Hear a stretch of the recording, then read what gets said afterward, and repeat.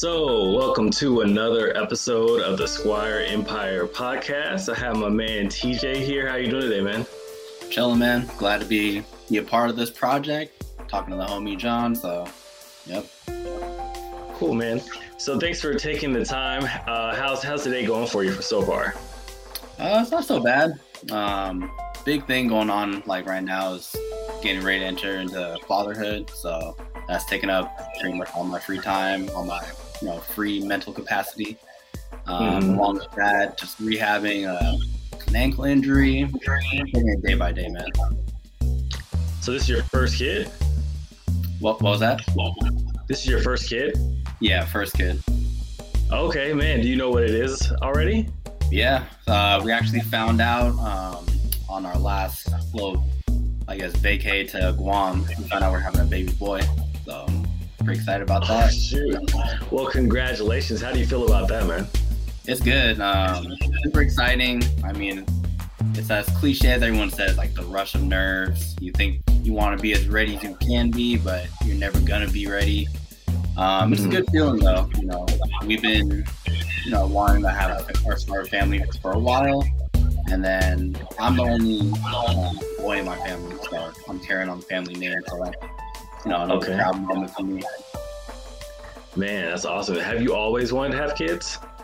Yeah, figured, going down like the traditional route, right? Get married, have a kid. We always kind of had idea of maybe having like one, maybe two max. Not trying to raise a whole army or anything, but not like back in the day when our parents would have 4, 5, 6, 7, just popping them out. Yeah. Oh man. Yeah, I definitely know what you're saying. Like my dad, he's one of 10, so I definitely know what you're saying. And then my mom is like one of 2, so definitely different generations like that. So you said you're married? Yeah, married to my wife for going on 7 years now. Couldn't be happier. Wow, that's beautiful. Yeah, appreciate it. Man, that's dope. So like when you think about like how you've gotten here, what do you think is like a lot of things that have led you to get to where you're at this point in life? There's a lot of factors, man. I like to attribute a lot of who I am to, my surrounding influences. So obviously my upbringing, my parents, the way they brought me up, instilled a lot of, what do you say? Life, values, core values, I should say. I feel that's a big thing. And then also, I also got to give a nod to, I've been involved in martial arts, pretty much my whole life, various forms. So the self-discipline, self-control aspect of that, the humbleness. And then last part, probably, is my exposure to, the hip-hop culture, to be honest. Listening to, I don't want to put a label on it and say the lyrical or the conscious style rap, but something that kind of just got my mind going a little bit more than other genres. And I've just embraced it from a young age up until now. Okay, dope. I definitely have a large catalog of music all over the place. So I know when I switched over from CDs to Spotify, I definitely realized how much more music there was out there. So I definitely know what you're saying. So so what you said kind of so you're talking about your upbringing and martial arts and things like that, being a new dad, when you think about legacy, now that's a way different, I'm assuming you have a way different look of it now that you're about to be a dad, hear it a little bit. What does legacy mean to you at this point? Yeah. Bringing in the fatherhood aspect, it definitely changed a few things. Before that, I don't want to say necessarily I was living for myself, but I would kind of look at legacy as what could I personally leave as a imprint in the world or what have you. But now I'm kind of thinking about legacy of how am I gonna leave a mark or affect the people in my circle? Not just in my inner circle, but I want to kind of leave a lasting impression, and not forcibly, but around everyone I come in contact with. Whether it's good or bad, I'm not going to be able to, appease everyone. But I'm going to base my learning on my interactions with other people. That's dope. So you said you do martial arts. Like, what type of martial arts are you doing currently? Currently, right now, it's mainly just jiu-jitsu. It's been on the shelf for maybe like 2 or 3 months now. But prior to that, I've kind of dabbled in a lot of different styles. So everything from Filipino martial arts, weapon-based, empty hand, a lot of different grappling styles, catch wrestling, any submission-based grappling art, traditional boxing, kickboxing, Muay Thai, some silat. Never heard of that one. That's a new one on me. Yeah, that's Southeast Asia, Indonesia. Okay.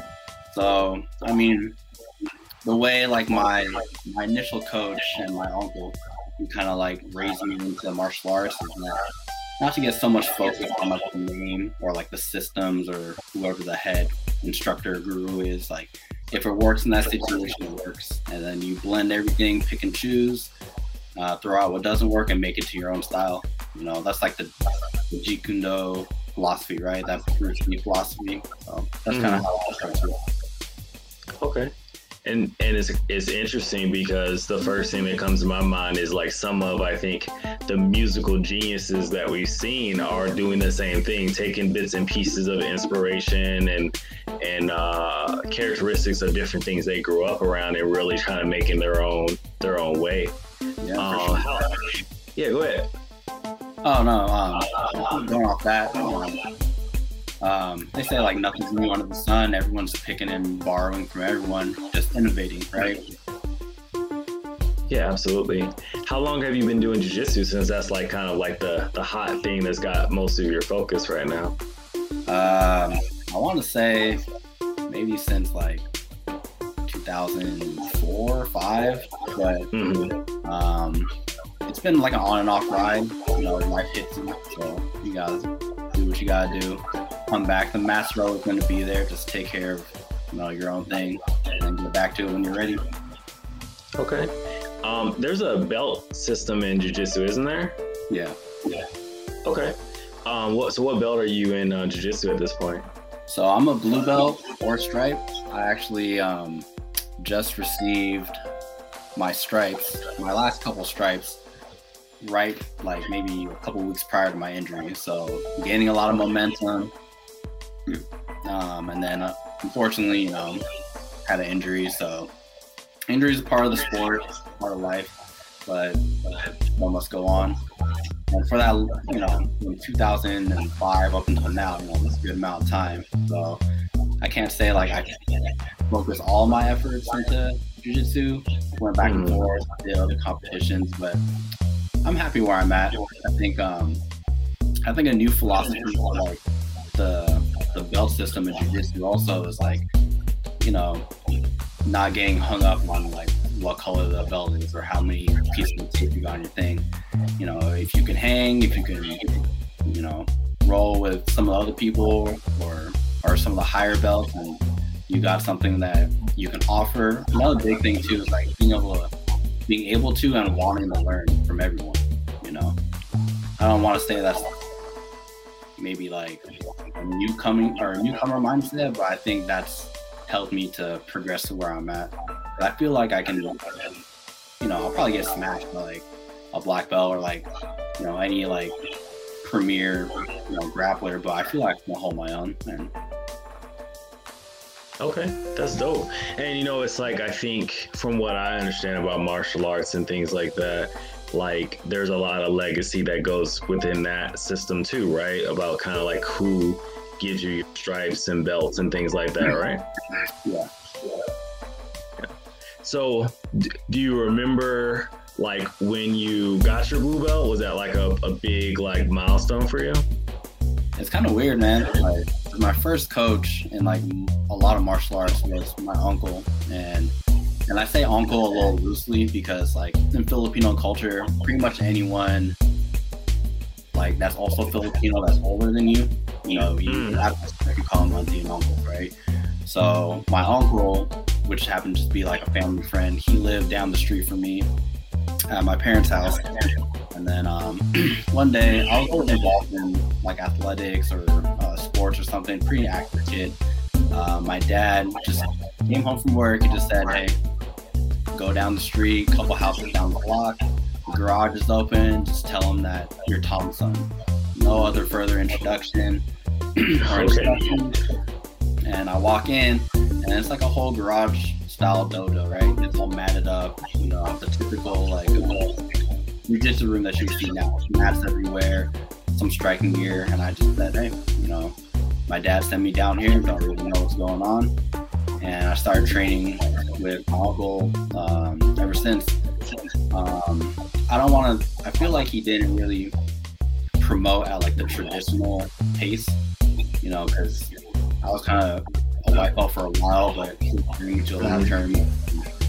I had some, relative success, and then X amount of years later, he just kind of gave me my blue belt. It wasn't any like grandiose ceremony. No one was slapping me, walking across like, the garage. No gauntlet for you?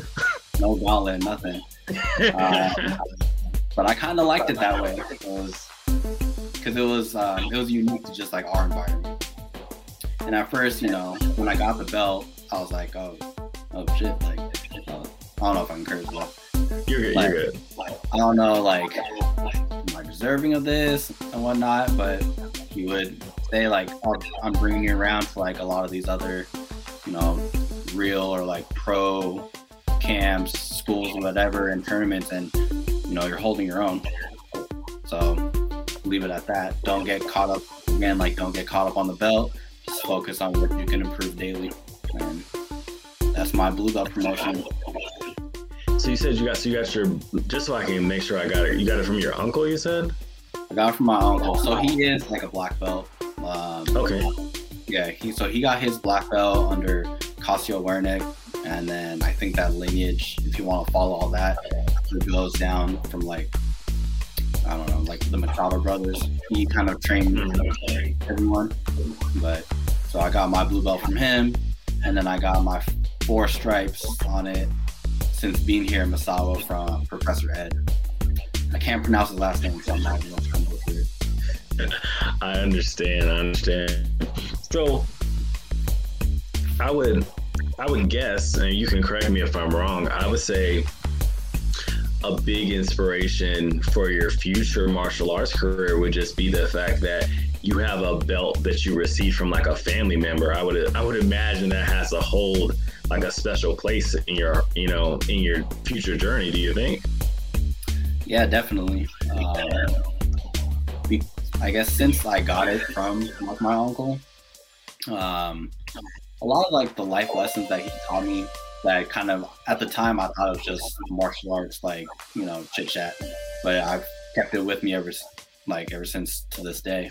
So as I progress in like, jiu-jitsu or, life, I always try and think about like, how am I kind of instilling like that work ethic and like all those core values that he taught me into what I'm doing now. Like, in a sense, like I kind of look at my uncle as like, pretty much like a father figure. So I want to make him proud. I want to do right by him. And he's never asked me, never pressured me to do anything, along those lines. But I feel like to me, I owe it to him I owe it to myself to do right by him. Awesome. One thing that came to my mind is just like, I remember when I got my blue belt, like my instructor said, he's like, hey, you need to make sure that you could be able to, if your head was underwater, you need to be able to say your instructor's name. And I think that kind of goes to what you're saying, is like the person who had like that much like pride and trust in who you are to be able to like pass their lineage onto you, that you should be able to say their name with pride because they felt enough pride in who you were to pass that on, does that make sense? Yeah, for sure. Yeah. So like, So outside of like martial arts, like what other things do you feel like kind of like inspire you or kind of like kind of drive you outside of like martial arts? Because I mean, that's definitely a very strenuous thing, and like you alluded to earlier, like sometimes your body has to be on the mend. So like, what other things kind of keep you going? Yeah, I guess my competitive side came from martial arts, and then prior to that, I was always just a pretty competitive person. So probably my involvement in athletics kind of kept me going, gave me that like inner push. I've always been the type of guy where I don't want to stay stagnant for too long. Like I always want to be doing something, whether it's directly related to like a hobby or like a competition or a sport that I'm in right now, or whether it's, I gotta finish this house project, or I gotta, put together this piece of furniture. Like I get idle hands and everything, so I always want to stay busy. Other things that drive me, that's the initial question, yeah? Yeah, just kind of like what things are like do you find like inspirational, like driving you, motivating you to kind of keep going? I think martial arts, I think for you is a very clear one, especially because you have your family, like in there, and you've been doing it since such a early age, so it makes a lot of sense. But like, what about the things outside of martial arts? The way I kind of like wanted to do right and like pay respects and homage to my coach, definitely want to do the same thing like tenfold for my parents. So my parents, like, they were born in the Philippines. They had that third world lifestyle. They found an opportunity to come to the States and make a life for themselves and, live that, American dream and everything. And they worked like ridiculously hard to provide for, myself and my sister and to make the life that they have now. So seeing how struggle and sacrifice just to come here and to make it through all the different challenges and hurdles, that's always like inspiration for me. On top of, like in addition to like my parents, like also like my family now, I want to be able to, I want to inspire. I want to like inspire and motivate my wife too. So I want to make sure that like I'm doing the right things and I'm trying to always have a positive mindset on whatever I'm going through, and for sure to be the best that she can be in whatever she's doing. And then now I got a son on the way, for sure. Gotta pave the way, and like hopefully I'm gonna steer him the right course and teach him some good values. So.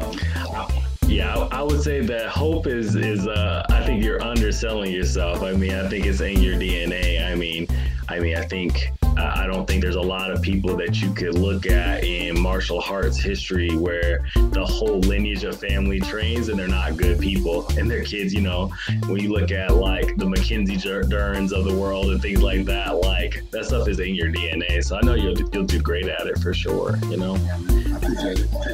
Yeah, absolutely. So like when you think about like martial arts is a big piece of your life and your family, and it sounds like there's a lot of different things that are like your core like foundations of who you are and what like gets you up in the morning. But like what type of things do you have that you like adhere to like, I guess, keep yourself healthy and keep yourself mentally checked in? Like, do you like watch your nutrition? Are you spiritual? What type of things go into that for you? I try and practice like a healthy lifestyle in all aspects, physical, mental, spiritual and whatnot. I can't say like, everyone's, I guess, path and like trying to find like spiritual health. It's different for everyone.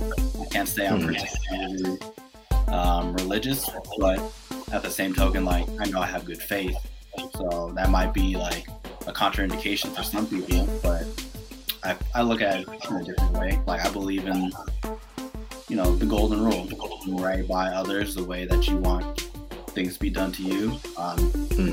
Overall, just trying to be as optimistic, but with like a sense of realism, right? Like, like life's gonna throw shit at you, but how can you like take that inopportune moment and like find like any little piece of like, positivity in it? I don't want to spend too much of my own energy just dwelling on things. So always like silver lining. So that's kind of my approach to the mental, the mental health approach. From the physical standpoint, I'm a pretty active guy. Outside of martial arts, I've always been involved in athletics. That kind of pushed me to pursue a career in kinesiology and sports medicine. Okay. So I have a bachelor's degree in kinesiology, exercise science, and that was kind of stemmed from, if I'm going to be involved in active lifestyle, might as well learn like the best ways to maintain myself instead of looking to get help from others. Not that I'm not open to like hearing other people's perspectives on like new rehab programs or strength conditioning, but I figure I might as well get started on it and kind of take it from there. Awesome.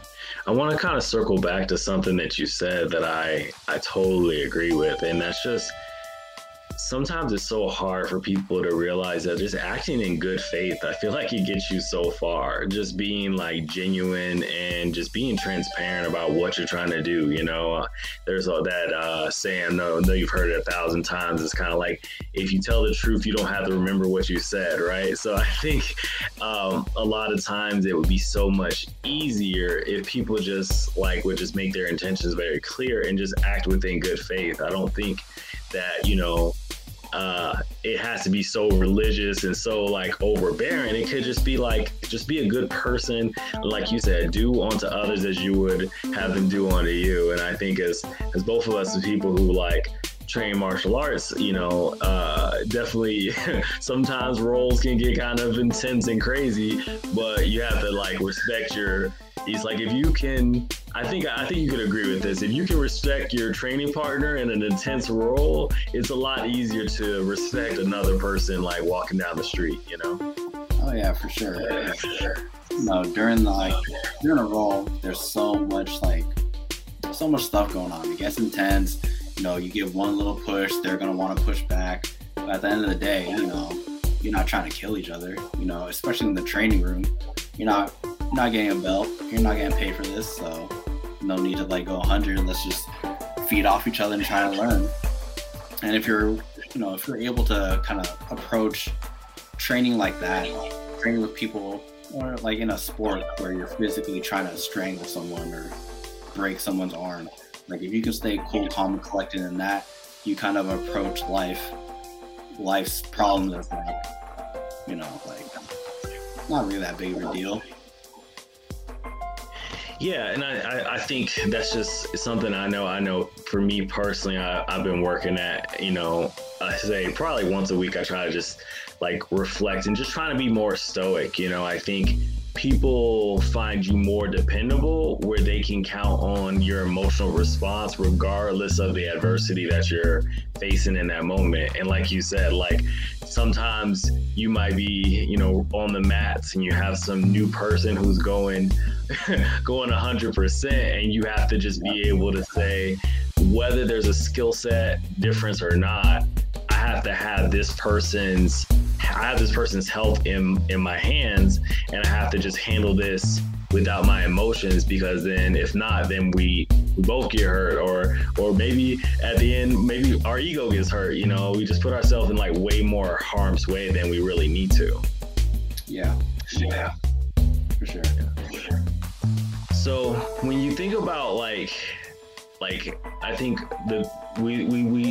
we can sit back and look at life and we can say it's so important to have good people around, try to eat somewhat healthy, getting proper amount of hydration and, sleep and all those things. But when you look at all those things are all super important. But what's the everything else for you? What are the things that you're hey, I really need to put my energy here to feel whole, and I need to really be protective of my energy in this area? Like, what do those things look like for you?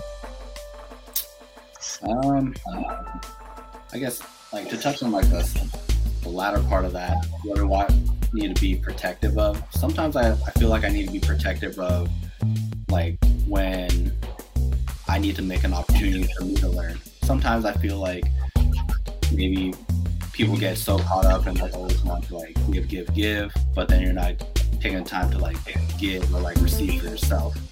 And I always like kind of think of the saying where you need to make sure that you're good enough, or not good enough, but like you're in the right state of mind, and that you can be dependable enough to be a help to other people. I feel like sometimes people overlook just that self-improvement, like that need to like want to be better for yourself in order to be even a better help to everyone around you. You know what I'm saying? So sometimes I get protective of it. Like for example, like on the mats, like say like we have X amount of like day one new people. Of course, like a lot of us are gonna want to like take it upon ourselves to like show them the ropes, make them feel comfortable and whatnot. But we gotta find a balance of, do we dedicate the whole session to just catering to these people, and now like what necessarily did we have it, but can we like help them along the way, but still like put yourself in like really bad positions where you can learn from the day ones and you can walk away, you know, with something to gain from that experience too. Absolutely. I agree with that, because, you know, I think that's probably where I think I've seen the biggest jumps in my game is when the coach says, hey, we're going to teach this lesson and you get it if you get it. Because I think it makes it so the people who show up will get enough reps to get more competent at it. And then the people that if you find it too challenging to stay consistent enough to learn the entire lesson plan, then, you know, maybe this isn't for you. You know, I think it's definitely a journey. And I think that I definitely can agree with what you're saying. At my previous gym that I trained at, I was the head instructor for like a year and some change. And I was just giving, you know, covering basics and fundamentals. And I thought I was like, man, I thought I'm like really doing well. And then I started seeing like my peers, and I was like, wow, there's definitely like a knowledge gap. You know, it doesn't mean that you're not putting in goodwill, but like you said, you have to be, you know, pretty selfish sometimes, and not like selfish like you're getting in someone else's way, but you're just making yourself a priority, because, you know, as a higher belt, you absolutely have to develop your skill set so you can have, like you were saying earlier, to be able to impart more knowledge and more, I guess, competency to the people underneath you, you know? Yeah, and it also goes like when you, I guess, the selfish approach to training is also like, you know, if you have, say, like one really rambunctious individual who gets really physical, and do you always have to like roll that person? Not necessarily. Like sometimes you got to be selfish with your training, where if that person asks you to roll, you can be like, no, I'm gonna sit this one out. Not to like say that you're better or, you know, too good to roll with them, but it's to, you know, save yourself physically to not get injured so you can go to the next practice the next day. Just being smart about training. I think that's kind of more in tune with like being selfish, just being smarter with like picking and choosing where you put your energy. You know, is this potentially going to injure me, or, you know, am I going to be able to walk away from this and still keep doing my thing? Yeah, like it kind of sounds like it comes down to just being like more self-aware, you know? I mean, I think we both have probably been in situations where you were like, oh my gosh, if I don't turn this way or let this go or do something, that I could really, really get harmed, and then I won't be able to train for a longer period of time. So a lot of times I think the thing that I think I greatly am benefited from is just being able to know when to concede and say, hey, you know what, you got this one. Let's slap tap and let's keep it moving, because ultimately if you break training partners no differently than with a kid and you break your toys, now you have no toys to play with, you know? Yeah, exactly. Good. Well, is there anything else, man? I mean, I feel like you hit all the biggest points that I feel like a lot of people could definitely benefit from. I mean, I think it's beautiful to see, you know, you got a good marriage, you got a kid on the way, you know, you're able to just use that competitive energy that you have to use that for your rehab. I think that sometimes that you don't see that often as well, is sometimes people do so much to destroy their bodies and wreck themselves that most people don't take that same discipline and that same focus to their recovery. So, I mean, hearing that you tie in those two things together is really good. And just like, you know, we always say in, you know, martial arts that martial arts is like family, but the fact that your family and your martial arts is such a blended thing, I think that's something that, you know, I hope that you can impart that, you know, within your family and your son as well, because I think it's just such an important thing to be able to pass those things that are like truly like priceless, you know, on and everything. Yeah, 100%. A lot of like my core values, like this the whole theme, or like a big theme of this whole conversation was, you know, what do we value from martial arts? You know, self-control, humbleness, self-awareness, and also like being a protector for people who sometimes can't necessarily protect themselves. These are all things that like I want to pass on to my son. And whether or not, you know, I'm not going to force them into like martial arts, but I feel like those mindsets can like apply into anything, like whether you want to go into the business world or if you want to be more creative and get into like, I don't know, like creative or like, you know, any different kind of art form. I think those are like strong mindsets to have, and that will bring you success in like anything that you do. Yeah, I agree. So since they got a lot of people here listening, and, you know, is there any quote or saying or something that like you think of, or you like, do you have any mantras that kind of like resonate with you that you could share? I got, man, so many. But I guess like one is like actually like on my my Instagram bio, just apply yourself to supply your wealth. So just applying yourself to whatever you want to do, and that's going to give you more wealth than just monetary gains, right? I think most people that are listening to this podcast, and just between the two of us, you know, we account wealth to obviously more than just financial.